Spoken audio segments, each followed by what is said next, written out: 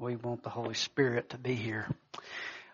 Genesis 21, and by the way, I just got word tonight, there will be no drama.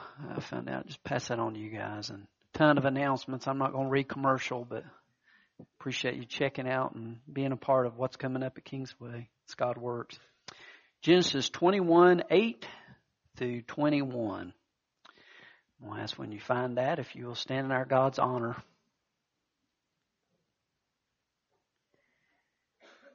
The child grew and was weaned, and on the day Isaac was weaned, Abraham held a great feast.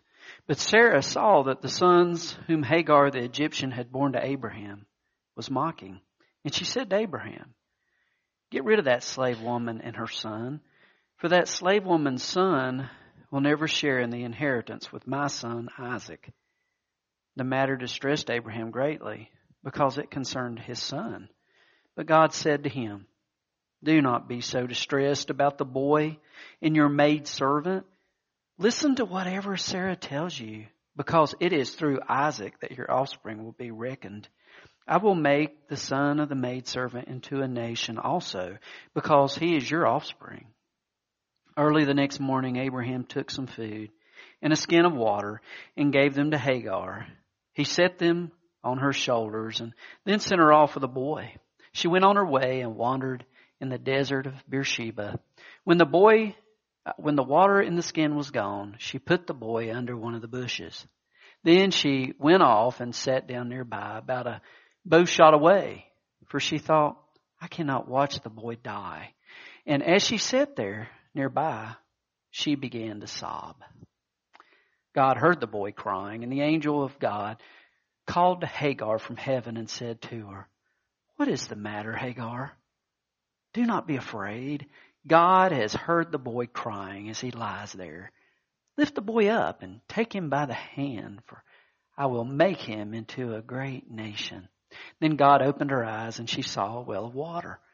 So she went, filled the skin with water, gave the boy a drink. God was with the boy as he grew up. He lived in the desert, became an archer. While he was living in the desert of Paran, his mother got a wife for him from Egypt. Let's pray. Father, thank you for your care, even when we mess everything up. And I pray this morning as we look at this account, as we look at your servant and his wife who, Father, Scripture lifts them up as God's friend and a woman submissive to her husband. And yet, Father, they cause some pain. We too can be guilty. I pray you speak through the account. And Holy Spirit, we do invite you, because if you don't speak, no words that matter come out. And so we ask that you might be present and that we might leave here closer to Christ. Move us by your Spirit. In Christ's name we pray. Amen. When I was a teenager, like most teenage boys, I could eat and eat and eat and eat and eat. And I remember I said, "Guys, if we look for a restaurant, there's the 4 famous words. All you can eat." You know, as I look at the account of Abraham, the 4 famous words have nothing to do with that. God keeps his promises. God keeps his promises. We can trust God and we can look to him. As you look at the cross, there's that vertical beam that represents the fact of looking up to God. And then there's the horizontal beam that represents the fact of our relationships with one another. We spend a great deal of our life climbing up that vertical beam of the cross. We're loaded down with our sin, and we're loaded down with our guilt, and we're loaded down with our regret, and we're just loaded down with our mess. And it's hard to climb up. And we're broken, but God in his mercy lets us climb up to where we can be cleansed and we can be forgiven. I love that verse in Psalm 103 that says, "As far far as the east is from the west. He has removed our transgressions from us. I mean, that's as far as you can get.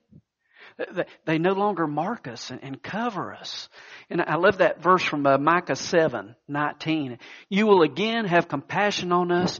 You will tread our sins underfoot and hurl all our iniquities into the depths of the sea. That picture of our sins being thrust into the depth of the sea, far away from us, where they don't touch and control us. And then, you know, the old saying, there's the sign right there in the middle of the great seas that says no fishing allowed. Don't fish for those sins and bring them back. That's our relationship with God. That's the vertical forgiveness. But the fact of the matter is, the horizontal side is much messier. God forgives us and God loves us. But the fact of the matter is, guys, oftentimes our sins affect our relationships with each other. And there's pain. And although God forgives us, there's still pain in relationships. There's scars that are left. For example, those who battle with addictions and the pain that comes as a result of those addictions. And God forgives them. But people are hurt because of that. And for years they may suffer with drinking or different kind of drugs or gambling or whatever. I'm not into the list. The point is just that people are hurt and God forgives, but there's some hurt to deal with. Or those who struggle with anger can just take off in anger to a point where it just blows up and causes pain that can't be immediately fixed. So the vertical relationship, God forgives us, but many times in that horizontal side, there is a pain that we deal with, and I wish the Christian life was just like this, but I have found it tends to be kind of like this. Like the yo-yo of, God, I know you forgive me. Help me to become who you have made me in Christ. And so I don't make these same issues happen. And of course, the classic example is David. In 2 Samuel chapter 12, of course, we know the story of David. He went up on the roof where he shouldn't be, saw a beautiful woman bathing, led to a chain of terrible events. Not only where he ended up in bed with her, and not only would a child be on the way, but her husband would be killed through an act of the king saying, pull back the other soldiers so that he'll be right in the line of battle. And then there were months of King David suffering with the result of that, with that sin. And it tells us in the Psalms that he lost his song, that he sobbed, that he was broken. And then in 2 Samuel chapter 12, the prophet Nathan comes to David and he speaks to David and he tells this parable about the lamb and he says, you are the man, David. And David is broken over his sin. Verse 13, we read right where he gets nailed by the prophet. Then David said to Nathan, I have sinned against the Lord. Nathan replied, the Lord has taken away your sin. You're not going to die. Hey, that's the vertical. God forgives completely. But the horizontal is just around the corner. He says, but because by doing this you have made the enemy of the Lord show your contempt, the son born to you will die. And then we read up in verse 9 that there will be a sword among your family. And there was chaos that resulted in his family. There was a son that wanted to take over the kingdom. There was another son that ended up raping his half-sister. There was pain upon pain that was experienced by David. Completely forgiven by God, but a result of relationships that brought a lot of pain. And now we come to our account here in Genesis chapter 21. You have Abraham, he's 86 years old. He and Sarah decide they're going to take the matter in their own hands, do something different than God's plan. And the result, years later, would be a lot of pain. And we're going to read about that today. It's so amazing.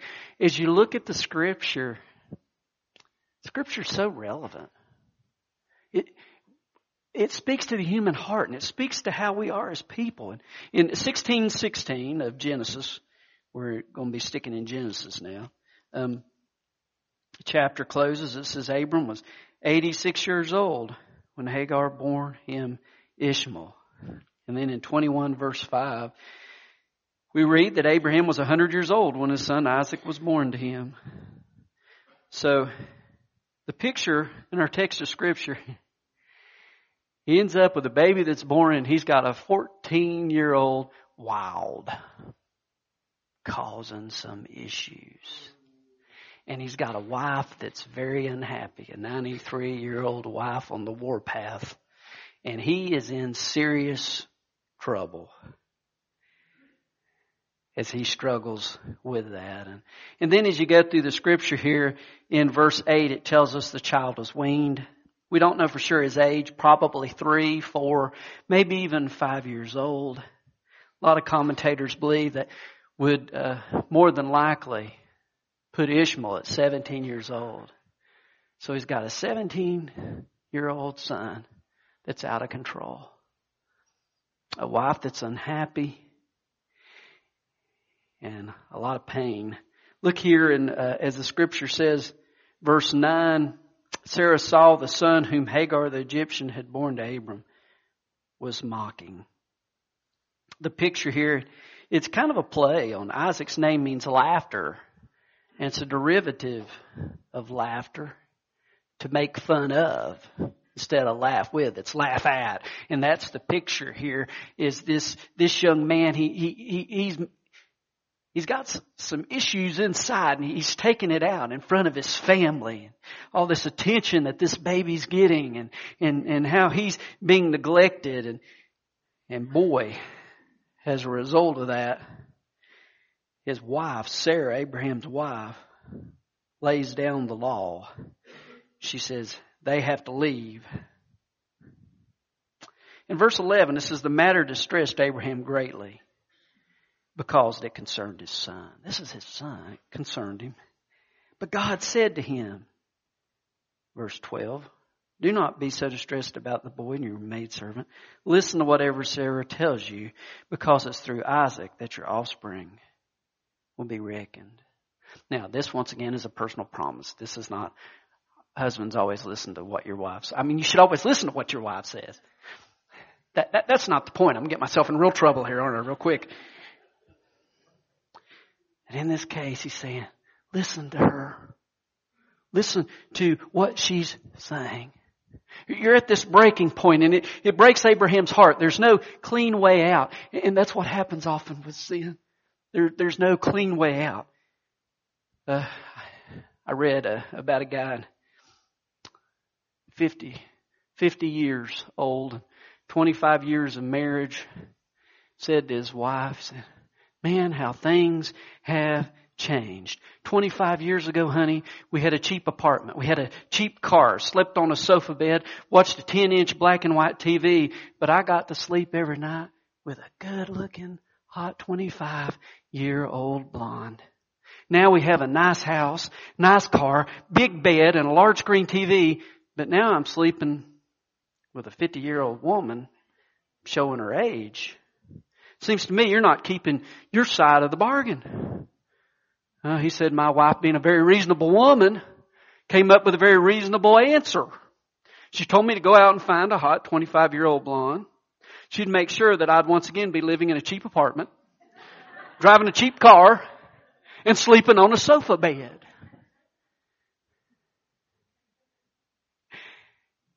Abraham must have thought, what a mess. God, give me strength to be able to carry this out. Give me strength to move forward in the midst of this pain. Talks about he's distressed. God gives some comfort to Abraham. He says, listen, your offspring will be reckoned. I think it's interesting here too. Before it was, this is Sarah's maidservant. But in verse 12, he says to Abraham, your maidservant. God knows that he cares about Hagar and he cares about Ishmael. I understand, hey, this is the Middle East conflict. This is the Arabs. This is the Israelis. I understand all of that. But let's not take anything away from the fact that this was tough. Hagar and her son are forced to leave a comfortable place to live. They've become homeless, and now they're going to be wandering in the desert. I just want to take some time to just show some compassion toward Hagar. Guys, this is the first instance of a single parent in the Scriptures. And I confess, there aren't many sermons that really focus on single parents. But there are a lot of single parents. And life is not perfect. And we aren't perfect. And there are a lot of broken people. There's a lot of single parents. They're just trying to figure out where to get the money to be able to take care of their child or children. They're just trying to figure out the next decision. They just need support. They just need strength. And so often, I admit it in the church, and especially as one who's married, it's easy just to be trapped in my little world.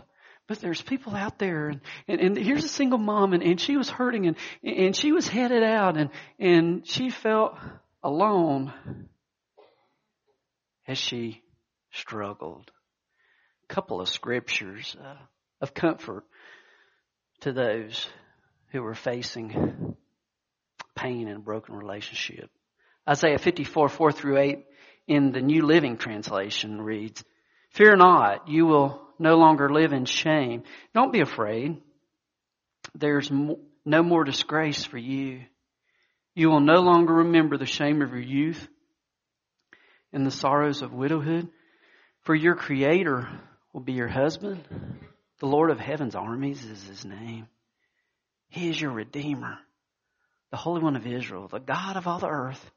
For the Lord has called you back from your grief, as though you were a young wife abandoned by her husband, says your God. For a brief moment I abandoned you, but with great compassion I'll take you back. In a burst of anger I turned my face away for a little while, but with everlasting love I will have compassion on you, says the Lord, your Redeemer."